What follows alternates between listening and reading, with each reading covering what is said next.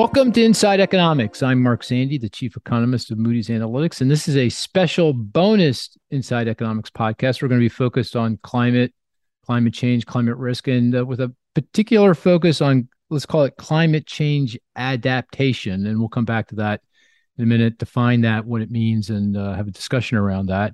And we have a wonderful guest to help us understand that a bit better. I understand he's a bit of an iconoclast in the world of environmental economics. So perfect for Inside Economics. Glad he decided to come and join us. But to participate in the conversation, I have two of my colleagues. Of course, Chris Dourides. Chris, welcome. Thanks, Mark. Happy to be here. And it's good to have you. And of course, Gaurav Ganguly. Gaurav, good to see you. Hi, Mark. Hi, Chris. Hi, Matthew. Good to see you. Good to see you all. And Gaurav, he plays lots of roles. You may know him, listener, as the leader of our team in Europe and the Middle East. But he's also, in his own right, and I think we've talked about this in the past, but I'd like to just explore it for another minute or two. He's a climate expert. I'd say, an expert in climate risk, climate change, and trying to understand what that means for broader economic conditions. And he leads our climate risk team. Gaurav, do you want to just give us a sense of your climate change bona fides? I mean, because you do a lot of things that I can't keep track of, but I can't keep track of them either, Mark. But I'm not sure I'd call myself an expert. I dabble most of the time. So I spent several years before I came to Moody's, which was over a year ago, by the way. I did. It goes fast, doesn't it, Gaurav? It's the hotel. So fast, by the way, it's the Hotel California at Moody's. You know what I mean by that? Yeah, I know what you mean. You can check in, but you can't check out. Yeah, exactly. Yeah, right. Yeah, exactly. So I did a fair bit of work at my previous employer, which was HSBC, on looking at financial risk from climate change. And that's how I got started on this journey. And then I got dragged into doing some research at Imperial College and the Grantham Institute for Climate Change and looking at how climate risk should be measured and mapped for different financial risk types.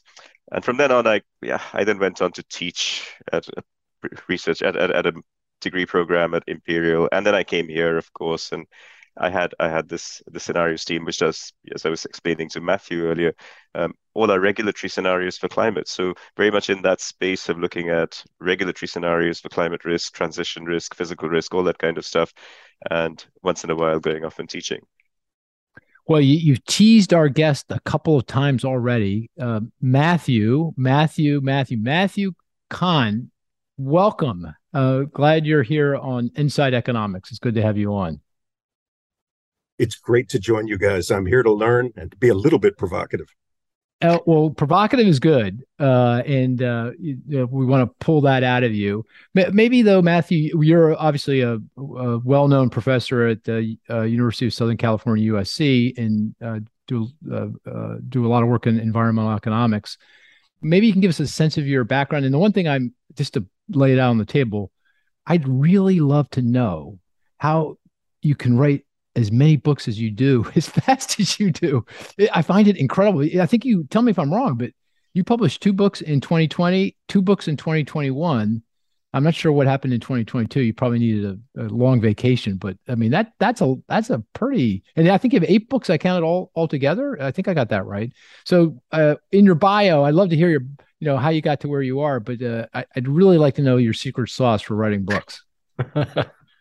Well, Mark, I think there's quantity and quality. And so some of my critics would say, Matt, stop with the conjectures and let's see you clean up some stuff. And I hope we come back to that. But Mark, I'm full of ideas. Okay. I want to tell one story from my youth. And I'm 56 years old and I'm feeling it. 30 years ago, when I was at the University of Chicago, I was a student of the Nobel laureate Gary Becker, and he was a student of Milton Friedman. I met Milton Friedman once, and I cracked a joke and he didn't think it was funny. And so I learned the importance of being serious, and I'll be serious in this podcast. At that time in 1992, Newt Gingrich, the Speaker of the House, was talking about shutting down the EPA, kept talking about the costs of environmental regulation. And I turned to Gary Becker and I said, but there must be benefits of environmental regulation. And we agreed that that would be a good topic. And Mark, that was the start of my working on environmental topics. And as a Chicago economist, always thinking about the intended and unintended consequences of regulations. So was Milton Friedman? You took courses from him, Milton Friedman? Did you not? Milton Friedman retired from Chicago in 1977, but his students were very active at Chicago and were tough guys yelling at the new generation of students. And I've tried to be a nicer professor. I'm not as smart as those guys, but I think I'm nicer than them. Can I ask, do you remember the joke you told him that he didn't think was funny? It was a joke about Chicago. It was a joke about Chicago winter and when he goes to Hawaii to visit the University of Hawaii. I see. Yeah, interesting. It didn't work. I hear you. Not funny. Yeah. So you kind of avoided the question around your prolific book writing. Can you just give us a sense of that? What's behind? How are you able to do that? So Mark, to be serious for a moment, I both write academic stuff for peer review, but when you write a book, it kind of subverts the referee process. I'm looking at Chris as a PhD economist at Gurov. There's some very tough people out there. And when you write a book, you can bundle in more conjectures and more things that may be true. And so, Mark, I want to be careful because we may have book editors watching this podcast, but the burden of proof is not as strong. And so when I know that my conjectures can reach people like my mother, that creates an incentive for me to work extra hard to get all my ideas out. Oh, cool. So I love economics. My wife is an economist. My son is an economist. It's in the air. But when you write books, you're sort of free to just let it rip. And that's sort of dangerous for me. Oh, that's interesting. So you feel liberated intellectually. So you can just write. You don't have to worry about citations and causality and Mark, to be serious there, I have many conjectures that will only be proven over the next 15 to 20 years. So I don't want to say I'm like Einstein with his comets, but I make conjectures that will only know if they're right 10 to 15 years from now. And referee Sabak Khan, you can't get away with this. We are a science. And if we can't reject your hypothesis now, then you're bordering on science fiction. Well, I think we're intellectual brothers, Matt. Because we're conjecturing all the time. So, the best conjectures are ones that are in fact way out into the future. So you're not too worried about whether you're right or wrong. But that's it. I think it's a very intellectually important thing to do, right? Because the metaphor I have in my mind is there's this the intellectual Amazon forest out there, and you got to sort of cut greenfield to kind of get out there. And maybe leave a few branches along the way, and it's a little bit of a mess, and it's not a straight line. But without cutting that intellectual,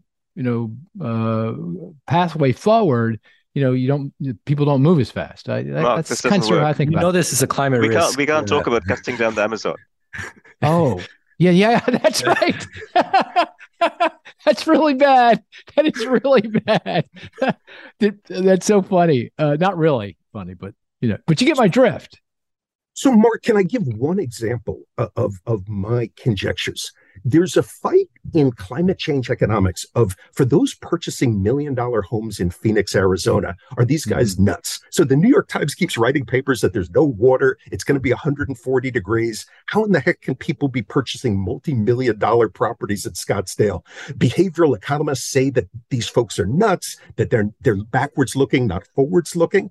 And so, Mark, in a case like that, and this gets into Moody's and credit rating, I jump in and say, if we see someone with skin in the game buying an expensive condo in Scottsdale, are they technological optimists that will figure out how to use water desalination to increase the water supply? Will these guys only be in Phoenix 8 months a year and not be there during the summer in a work-from-home economy? So, Mark, my mind is always moving perhaps too fast, thinking through how rational, self-interested agents, when they make a costly choice, could they really be behavioral fools? And so a large chunk of my work is set in the future, trying to battle some of the behavioral economists in a respectful way as I continue to take the efficient markets hypothesis seriously.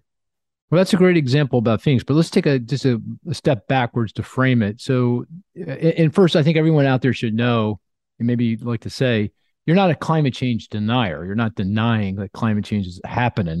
That's happening. The exact opposite, because climate change scares the hell out of me. Both what we're currently seeing, that unknown unknowns are becoming known unknowns. The New York Times is doing a terrific job reporting on the climate challenge. And Mark, because I'm so worried about climate challenges for all over the world, especially for poor people, capitalism is going to begin to kick in. So Adam Smith's invisible hand, the potential to innovate because of this anticipated threat. So I'm the opposite of a climate denier. Yeah. So climate change is happening. There's going to be repercussions. We're going to have all kinds of physical risks, acute physical risks, storms and floods and fires, and chronic physical risks, heat stress, sea level rise. All these things are in train. They're happening. But what you're saying, the 35,000 foot level is, hey, look, we're going to have to adjust to this. Businesses, governments, people are going to have to make changes to adapt to these risks, that these events that are going to occur. But this may not be as painful or as unreachable as it feels at the moment, because if you let markets work, if you let pricing work, if you let insurance markets work, financial markets work, real estate markets work, the credit ratings will work, you'll get to a place that is it's going to be costs, but it's not going to be as significant cost as some people seem to think. Is that a fair characterization? That is correct. Mark, you can't see the back of my head, but I'm bald. If I were the world's only bald man, no Rogaine, no cures for baldness. If enough people have a problem, a medical problem, the pharmaceutical companies step up. Economists are very used to this idea of induced innovation, that aggregate demand induces supply. Mark, that same logic underlies a chunk of my optimism of how capitalism helps us to adapt. Air conditioners becoming more efficient, air filtration suits to protect us from the smoke in the West, a whole variety of strategies that I'm not a good enough engineer to anticipate. But this idea that aggregate demand for solutions, the expectation of misery, actually creates incentives for innovation. And so that's, Mark, a point. There is such optimism in the Biden administration about green energy and innovation for mitigated climate change. There's an asymmetry that there isn't an equal optimism about our ability to adapt to these threats. And so that's been a fight among the nerds. Right. And you use a term called, which I find a great term, you called it endogenous innovation. So innovation, the way I would frame it, is innovation that's incented and caused by things that are happening around us, and we are going to adapt and change to those things and innovate to be able to adjust to those things that are going on around us. And so it's within the system. It's not something that comes from outside the system. It's already in the system. Just as long as we allow it to work, this will happen. This innovation will happen.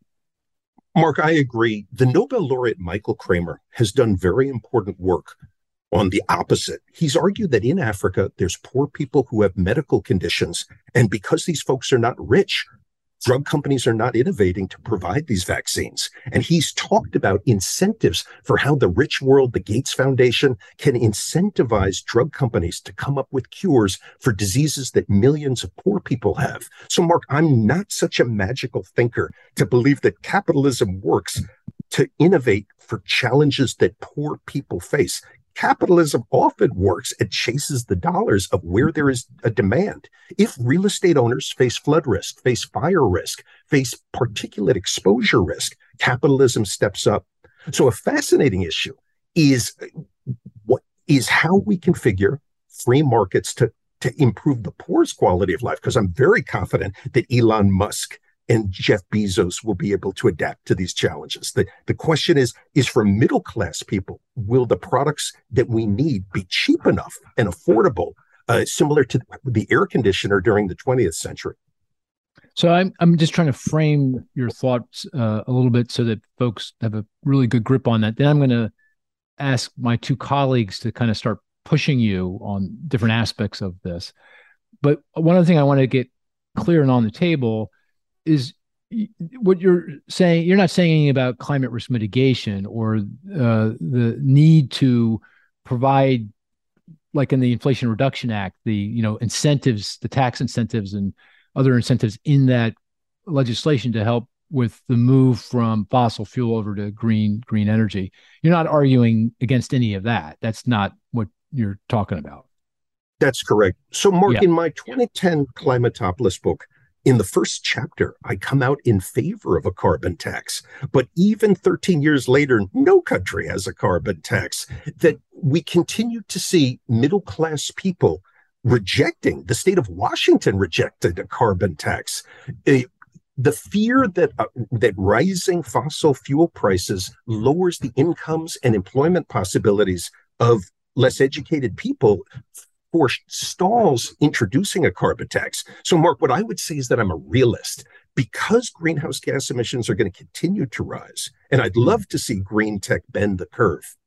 I agree with Greta Thunberg. We need to reduce our greenhouse gas emissions. But because I believe greenhouse gas emissions will continue to rise as the developing world gets richer and consumes more fossil fuels, adaptation takes center stage. I don't view this as surrender. Well, actually, I was going to let Gaurav push first, but I'd like to push back first, just based on what you just said. Because the one reason why I've been reasonably optimistic about climate and the threat posed by climate, and it fundamentally goes to what you're saying, is that it's about price. If you price something, good things happen. If you price it high, people don't do it. Letting markets work and prices work makes sense. And in the carbon tax seems to be the most obvious, straightforward. That's a slam dunk. That's going to work. And there are problems with a straight up carbon tax, meaning taxing CO2 emission. One is what you mentioned is lower income households. They'll get creamed, right? Because they spend a large share of their budget on fossil fuel and energy, and they're just not going to be able to afford it. You could mitigate that risk by just taking the tax revenue you generate from the carbon tax and just dividending it back to people. Give everyone $1,000 check, whether you make, $50,000 a year or you make $5 million, you get a $1,000 check. Very kind of progressive policy, and you address that issue. You don't. But Mark, I agree, but we've seen Jim Salee released a recent paper. So I agree with what you said. Jim Salee released a recent paper that's easier said than done. But we continue to have the paradox. I agree with you and with public finance economists who talk about tax and dividend, but still we see no nation implementing this. Joe Biden, who's fancying himself as the new FDR, has been afraid to propose that. So, Mark, if I can get in your face, if it's so easy and if we can write it on an envelope like Arthur Laffer, why hasn't FDR Biden introduced this? The politics of this are bad. All I'm saying, though, is, and I've observed lots of issues that look like they were off the table and then they were on the table because something happened.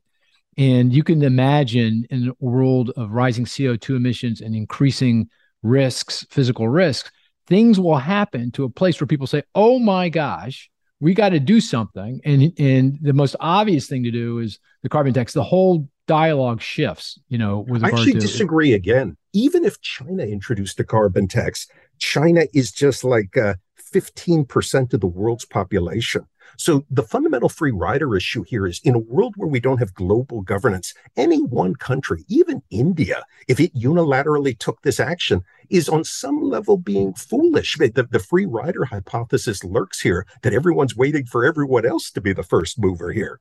And so that's the reason I pivoted to adaptation, that I don't believe the free rider issue is going away unless green energy becomes the free lunch that the boosters claim. And we can come back to why I don't believe that. Well, believe me, Matthew, I'm not arguing these things are mutually exclusive. Not at all. I think they should be moving along together. But on the point about the free rider, I mean, if the U.S. imposed a border adjustment tax and said, "Hey, if I'm bringing anything from China, I'm going to take account of their carbon footprint, and they're going to pay a tariff to pay for that carbon." So effectively, you're putting a carbon tax on the products that they're producing. And we, the United States of America, are the number one economy on the planet, 20% of GDP, and we account for a lot of the trade, second most in the world after China. That's going to make a difference. Not for long. So I agree. The Nobel laureate William Nordhaus has endorsed these carbon clubs.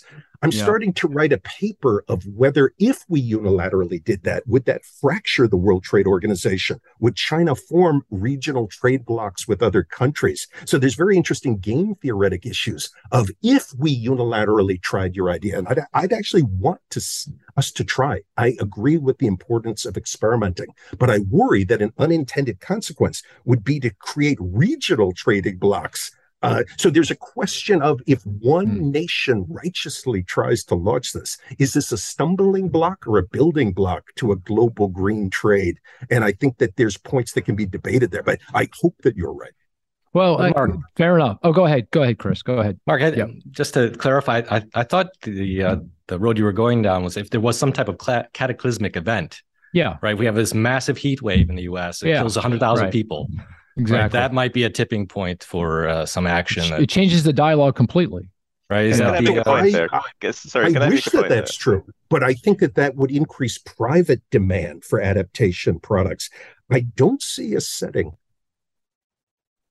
I like Chris's claim, but we've had horrible events. The New York Times has tried to use Hurricane Ian. We've had all sorts of events that have not catalyzed public goods. And so I like that hypothesis, but I think it actually increases the demand for adaptation products. Who are these marginal swing voters who have opposed carbon taxes up till now, who would be scared straight by these shocks? You'd have to trust government with the money. You'd have to believe that we can overcome the free rider issue. There's very interesting questions of who's at the margin here, if I could use some economic jargon, to swing their vote. The people of Berkeley are already with Chris. Who are these swing voters in Dallas who would swing because of the heat wave?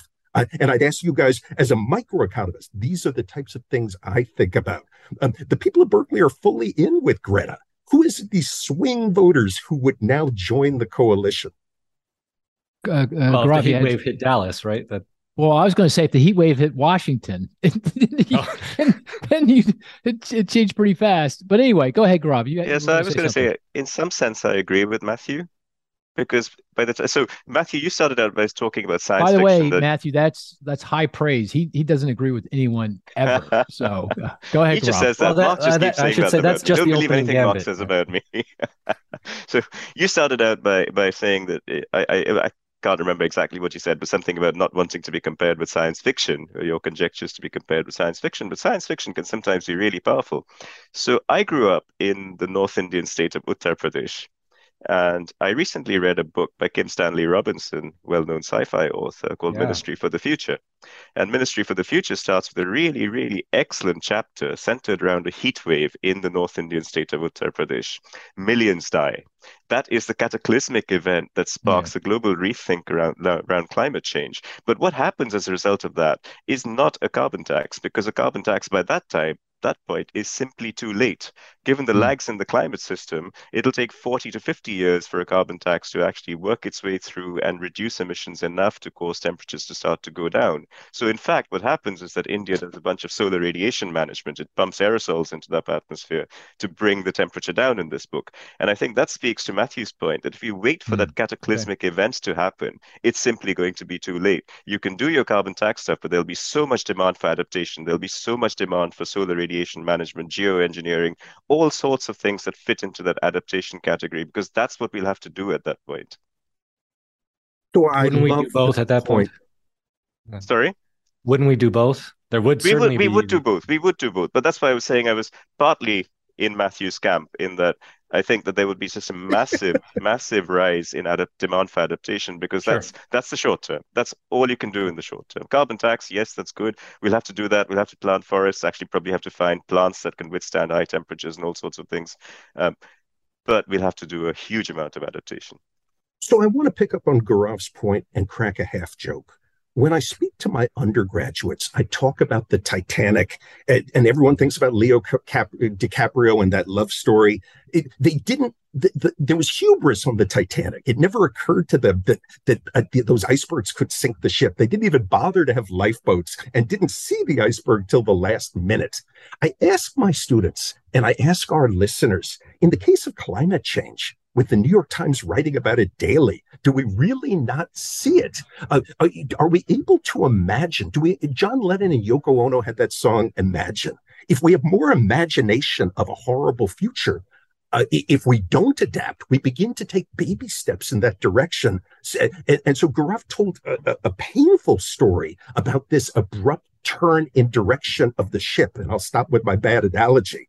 But Mark, if we anticipate coming days of pain, self-interested individuals begin to take proactive steps. And so this is my fight with some behavioral economists, my old colleague at UCLA, Jared Diamond, of do we see the iceberg up ahead and do we begin to turn, or do we just go right into it? Yeah, no, that's a good point. So let me I think we've got up to the point where we're focused on adaptation and how viable or not that is. And maybe Gaurav, I'll turn to you. Where do you want to push back on this? I mean, what are the difficulties involved in this actually happening the way Matthew is articulating, that self-interested parties are going to, because of shifts in insurance rates and the cost of water and whatever it is, that people are going to adjust, and the costs here to the economy are going to be, they're not going to be zero, but they're going to be manageable. Well, first of all, okay, so let me start by saying that I think that adaptation is, in the climate science, my reading of the climate science literature, really understudied in terms of looking at it globally and thinking about how much adaptation is actually needed for different emissions pathways. So I think it's really important that we start to really rapidly study adaptation and measure the cost of adaptation and figure out what kind of adaptation we need under different climate pathways. It's really not integrated into the scenario analysis world. So that's first and foremost really important, because it's really clear to me that given where we're going, we're not bending the curve.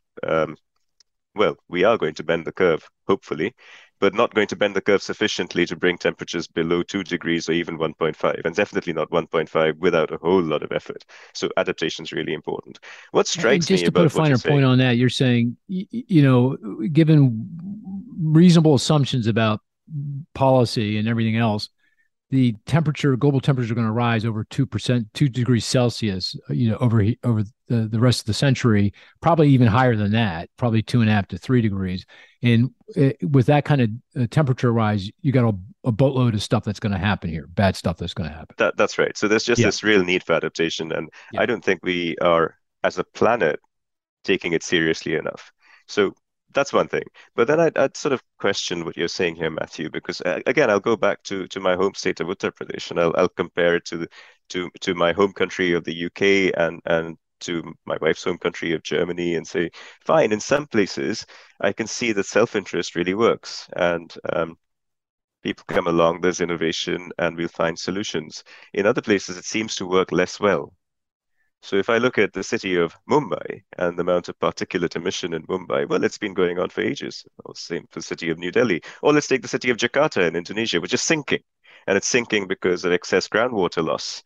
And all sorts of plans have come up over a period of 10 years to try and stop that from happening. But the city remains in trouble, and it continues to sink. So it feels to me like, yeah, sure, maybe it's a matter of timing before these innovative solutions are implemented around the world. But in that time, a lot of really bad things could happen, and a lot of people's lives and livelihoods could be seriously at risk. Would you agree with that?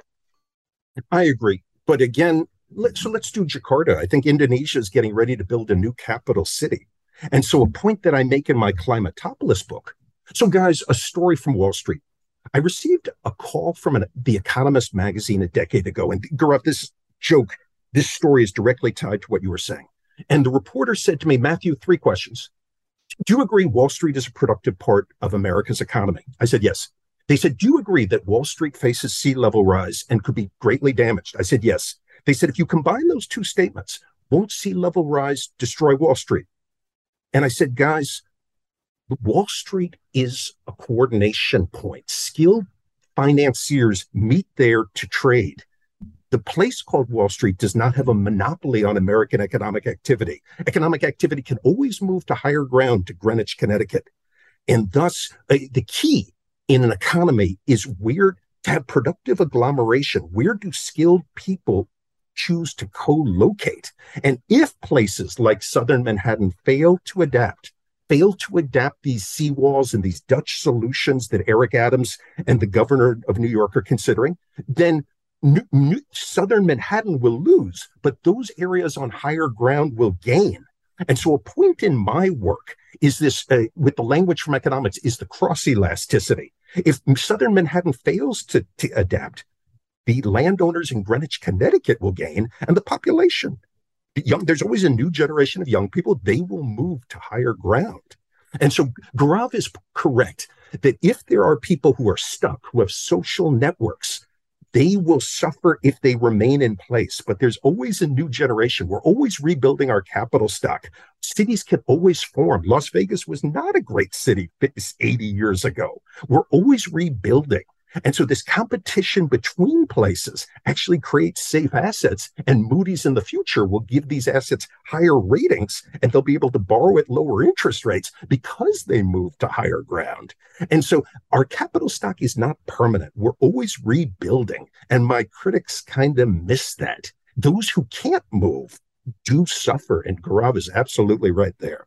But prices will fall for real estate, and they'll be compensated with cheaper rents for remaining in a risky place. So I'd make 2 points to that, because I think I'm talking about two additional things here.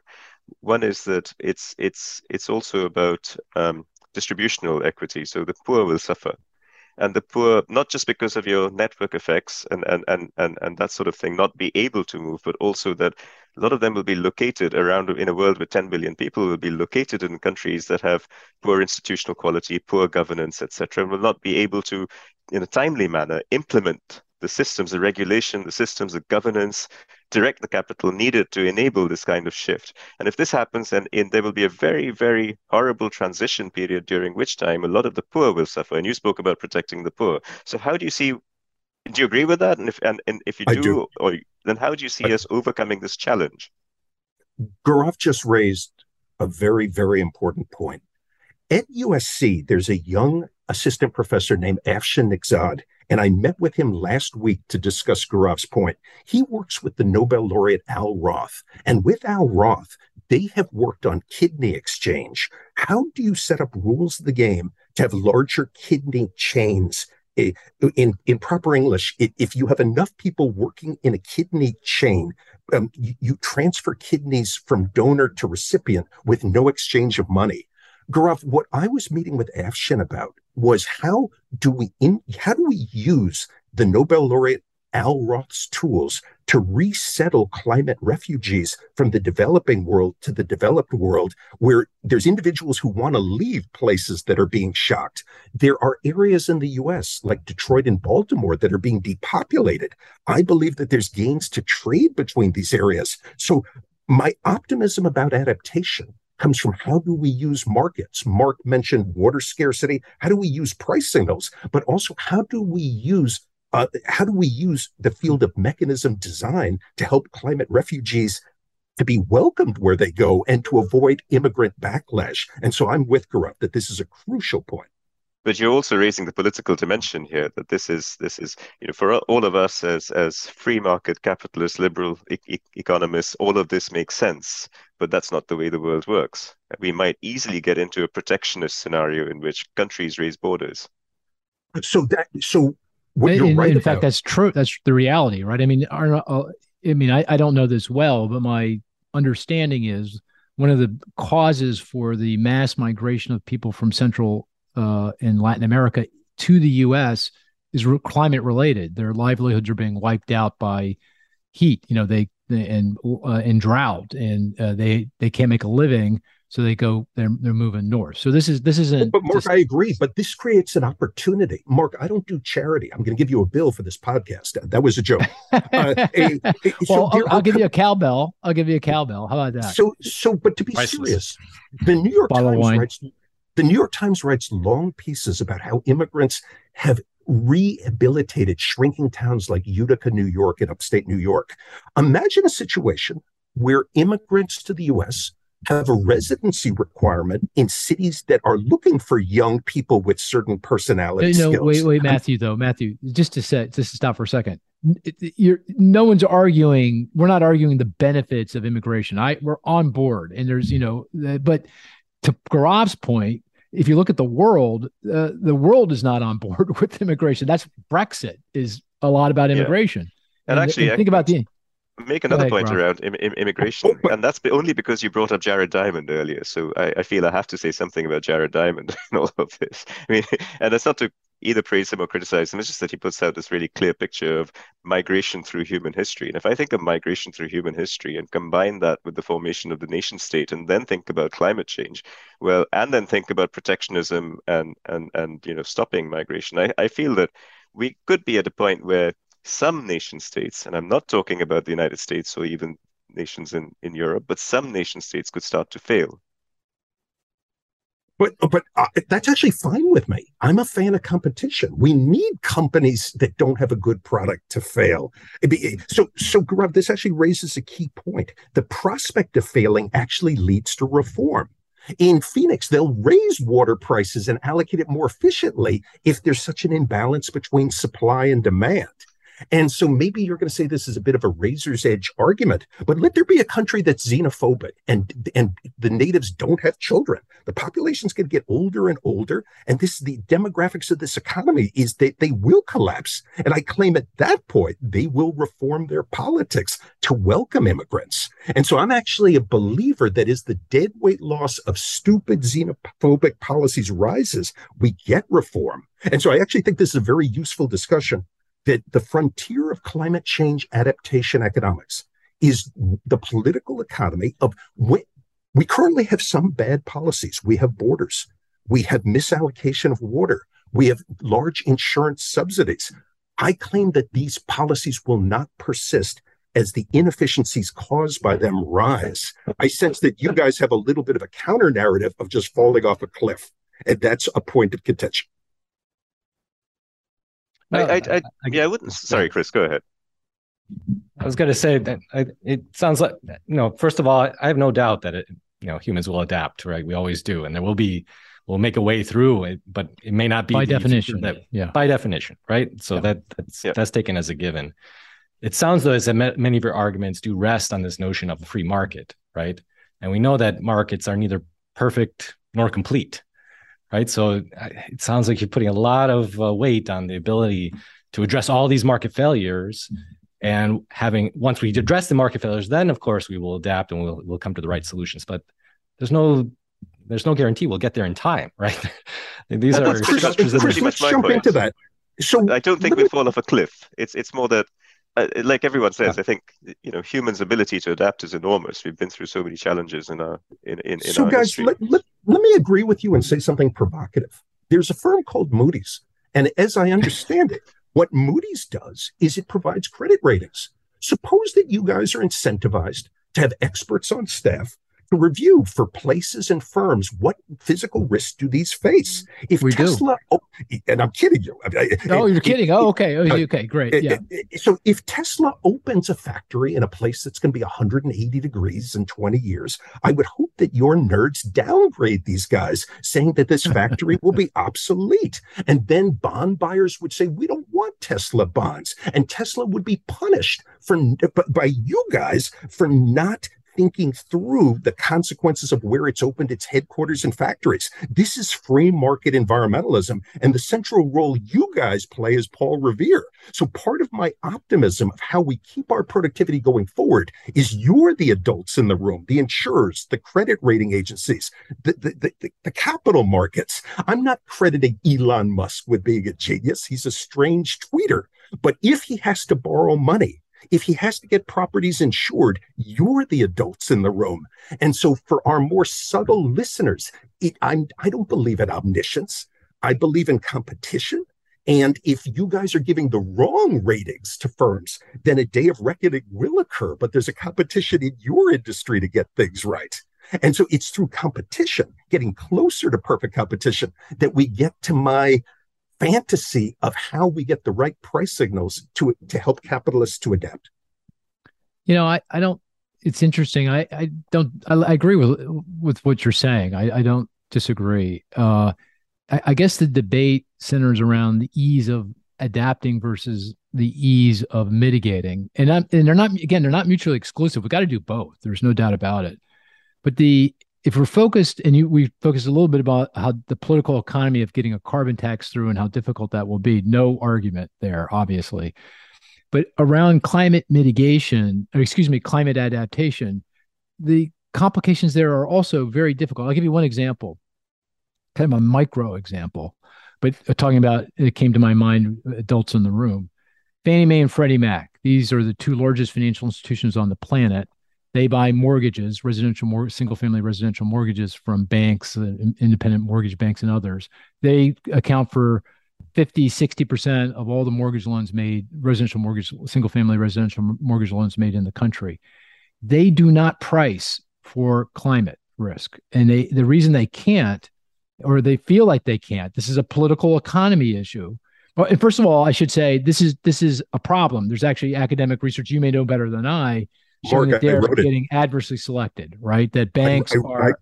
So I wrote that paper. Oh, you wrote that? You wrote the paper? Oh, I thought it was some fellow from Montreal who wrote. Fantastic. So, Chris, could you Google Amin Wazad and me? So I'm the second author of that okay. paper. Sorry about that. Oh my gosh, I got no. You read it. I wrote it. You wrote it. Oh, fantastic! That was a great paper. I just had the fellow's name. I guess he's it's my friend Amin who's listening, or he will be listening. And cool. So yes. Okay, very good. Okay, so that's my point. So, but Fannie and Freddie have a political economy problem, and that is if they price for the risk, meaning they charge a higher insurance rate, for credit risk on loans that are on properties where there's more climate issues, sea level rise or whatever it is. They are also raising the mortgage rate for generally lower income households, because you can see geographically, and again, you know this better than I, but that where climate risk is more of an issue is where lower income people are living. They live in areas where there's more climate risk.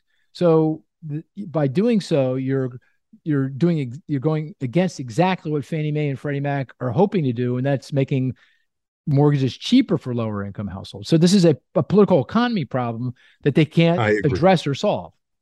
So Mark, I agree. In my book from Yale Press last year, Adapting to Climate Change. And by the way, Matthew, I should apologize. I should have known that was your work. I apologize for that, but that was very good work. You read it. I wrote it. That's the way it works. There you go. And so in my book, Adapting to Climate Change, because I've read my paper with Amin, I come out that I want more Americans to be renters, to adapt to climate change. Why is home ownership part of the American dream? Why do we derive status from that? In our sharing economy, I could actually live in Airbnb housing every day. So, Chris, I come out in Adapting to Climate Change saying if we were renters, we'd face lower migration costs, we'd hold a more diversified portfolio. Climate change is all about place-based risk, a shock to Miami. But if you hold the world's portfolio, a small share of the world's portfolio, you're diversified. There's no shock. Even COVID, it didn't move the stock market. There's basically no shock that if you aggregate it across has a macro effect.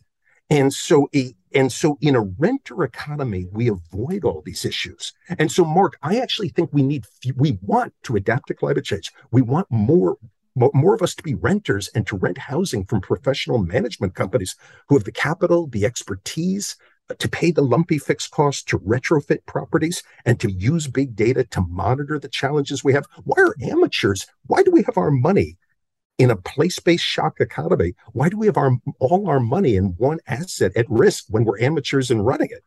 And that was the theme of one of the themes of my book from last year. Yeah, you're swinging at a lot of a lot of entrenched views, like home ownership is the pathway to wealth building. I mean, you're taking a swing at that. Oh, but that's false. That's so. Mark, did you see my paper last year? That's a whole nother podcast. So, yeah, I hear you, but to my point about political economy and the ease at which it's going to be, we can make changes in policy to address climate to adapt to climate change. Now you're saying we should not incent in home ownership, but rent. Now that may be a good thing or a bad thing, but that the political economy of that is really difficult or vexed. No? Agreed. And so in my paper from a year ago, I document that African Americans are more likely to own in cities like Baltimore and Detroit and Cleveland than in tech cities like Portland, Seattle, San Francisco, Boston, and so missed out on the tech boom of the last 20 years. Because when you own a home, you're making a bet on a place. And Mark, in a world facing climate change, that's an increasingly risky bet. If we're aware of this, diversify rather than owning. And so, Mark, you're right. You asked me at the start, why do I write so many books? It's because I have so many ideas that run counter to how others think, but I can see the future. And this is the world we're going to live in, because this is what we need to do to adapt to climate change. And so I read the New York Times with its doom and gloom, and I slightly chuckle, saying, yes, this is our current world, but this won't be our world in 20 years. Boy, the New York Times, you're really picking on those poor guys. Let me do this. I want to explore what kinds of things can be the policy changes or changes that can be done to help facilitate adaptation. One thing that we're involved with at Moody's, in Gaurav and Chris very intimately so, is around climate risk scenarios that are now being used in the global financial system, more so overseas than in the U.S., although it seems to be headed here. The Federal Reserve is going down this direction, where banks, regulated financial institutions are required to simulate different climate risk worlds and see what impact that has on their balance sheet and income statement. So far, it's more about just gathering information, data, doing the modeling, getting all the infrastructure in place to do the analysis. But ultimately, one could imagine that a regulator might say, oh, you have to hold more capital. Your cost of lending is going to be higher if you're lending to a business that is more at risk because of climate risk, or to a place like Miami, for example, because of sea level rise, that's more at risk because of climate risk. Is that something you would embrace, or that's what you're talking about? That's the adaptation that you're talking about. I support this, and this is actually controversial among libertarians. I've read some writing by John Cochrane where he has said, why is the Fed entering the climate space? Yeah, why isn't it focusing on the Phillips curve? And I support what Chris and Gaurav are doing for the following, and respectfully disagree with my old teacher, John Cochrane. He's not old. Wait, I took his class a long time ago. David Wallace Wells of the New York Times keeps writing about imagination. If banks don't have sufficient imagination for risks they face, then a regulatory audit can be a prompt. This is almost like Richard Thaler, the Nobel laureate's work on nudge. A nudge can change your behavior if you're blissfully unaware of a path you're on. And so I do support strongly nudging these banks to take a look at the hidden risks in their books, both on carbon exposure, if there is a future carbon tax, and on physical risks. Yes, these banks will incur some costs complying with these rules, but it could play a very helpful role in self-diagnosing challenges. Remember before, I was blissfully cracking jokes about the Titanic seeing the iceberg. I believe what Gaurav and Chris are doing helps banks to not be the Titanic, if I could speak in 8th grade cliches. Got it. So if you had your king for a day, you need a week. I'm going to give you a week. You're a king for the week. What 1, 2, 3 things do you think policymakers should be doing now to help facilitate climate adaptation? So I have sent a piece to the Los Angeles Times that they're clearly going to reject. So when you send a piece to the op-ed and they don't get back to you for a week, it means it was rejected. And here's what I said. I've been there. I said, yeah, I've been there. I said, guys, we've got drought in the American West. The water utilities have big data on every consumer's bills. Run a randomized field experiment where you invite customers to participate in facing higher prices. So Mark alluded before that we need to risk price. We need to engage in scarcity pricing. Rather than forcing all people onto higher prices, I wanted to offer people an upfront incentive to sign up for dynamic pricing and let them self-select in. And those who have those with the greatest ability to substitute away from water and electricity would voluntarily opt in and reveal themselves. And this is a way to reduce aggregate demand for electricity and water such that we don't have drought crises and blackouts in Texas. So, Mark, to answer your question, we're not running enough experiments. But there's been more agreement during this hour.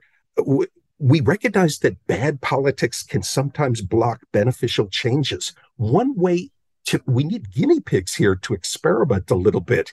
And so if I were king for a day, it would be this small ball of more experimentation with pilot ideas through an opt-in design where we reward guinea pigs for participating so that we can learn about our ability for some of us to cope with higher prices, because we need to use more market signals going forward. Think of traffic congestion in New York City. Manhattan's been so slow to adopt road pricing. It's difficult to pilot such a study. Where would you do it? But you can do that with water pricing and electricity pricing. And so that's sort of my minor league king for a day. Well, I hope the LA Times publishes it. You should, I don't think you should send it to the New York Times. That obviously is not going to, that's not going to happen. But maybe the LA Times. Not after this podcast. Not after this podcast. Yeah. So guys, if I can ask you a question sure, far away. Before I lose you. Has Moody's made a decision on how much effort to put in credit rating, how much attention to decarbonization versus physical risk exposure? Are there more and more auditors on your team? And are there any trade-offs? Are you boosting your squad on judging different, for entities you are grading, of their performance on two dimensions, reducing their carbon footprint and reducing their climate physical risks? Well, I should say Moody's has the rating agency, and that's kind of where you're focused in terms of the ratings on bonds. And you're saying those ratings should also take account of both the climate exposure, both in terms of the physical risk and kind of the transition risk. And Moody's Analytics, and that's where we reside. And the entire organization of Moody's Corp is all in on all aspects of this. So we've acquired a number of different firms that collect information and data. We just recently purchased RMS, which is a large insurance risk analytics firm you may know very well. I had a very good talk with Robert Muir Woods, and we had that was a good acquisition. Yeah, and they're a great company. And 427, you may recall, they're a Berkeley-based firm that does physical risk scores on a property level. So, and a number of other acquisitions, and we're of course doing, as I mentioned, in our world in economics, a lot of work around climate risk scenarios. So, yeah, we're all in on this, and it's. A lot of it right now is just collecting the data, making sure we understand the data, trying to figure out where the gaps are, trying to fill those gaps, doing some of the modeling, doing this globally. We're now incorporating explicit climate physical risk assumptions and transition risk assumptions in our forecasts, because we're doing forecasts now out to the end of 2100. For lots of different reasons. And so we are, in fact, doing that at this point. In fact, Gaurav has kind of led the charge on all that work.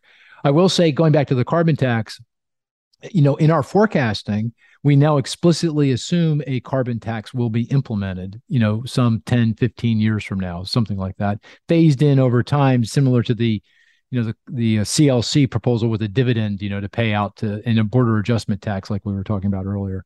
So yeah, we're all in on this. And investors are, coming around. I will say, Matthew, here's one other thing I wanted to mention. climate is a big problem and we need to address it, but we got a lot of problems that require a lot of attention.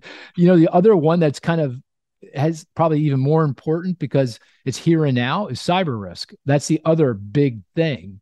And that's very costly. So that goes to the ability to adjust to climate, because we're adjusting to lots of stuff, lots of different stuff, and all of it, very complicated and very, very costly. So hopefully that's helpful. Gaurav, Chris, did I miss anything in terms of, what we're doing?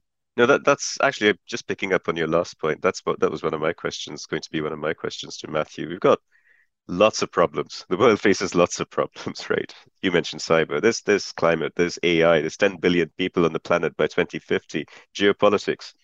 And we're talking about something really important with this climate adaptation, but thinking of all these problems, how successful do you think we will be in adapting? So I'm not brave enough to tackle that. I'm going to give a non sequitur. The silver lining of the COVID crisis was our experimentation with work from home. Work from home helps us to adapt to climate change of all the different permutations. If Matthew's very risk averse, I can work for a Miami firm, but not live in the Miami area, live far away if I only have to commute in 2 days a week. And so, Gaurav, I'm always an optimist. My mother warns me against magical thinking. We talk about this. She's my favorite, Bobby. But the COVID, our adaptation to COVID only increases my confidence in my past claims about climate change adaptation. Of course, there was great suffering. Close friends of my father's died in New York City. And of course, I understand this, but the economy as a whole showed an amazing pivot. And those economists who use very tight mathematical models like the Nobel laureate William Nordhaus, these models can't incorporate these. And so I support the formalism of modern economics, but we slightly have straitjacketed models that don't appreciate the Austrian ability of our economy to pivot when very ambitious people, a benefit of these 8 billion people, coming back to Julian Simon, are all these potential innovators thinking through new paths for us.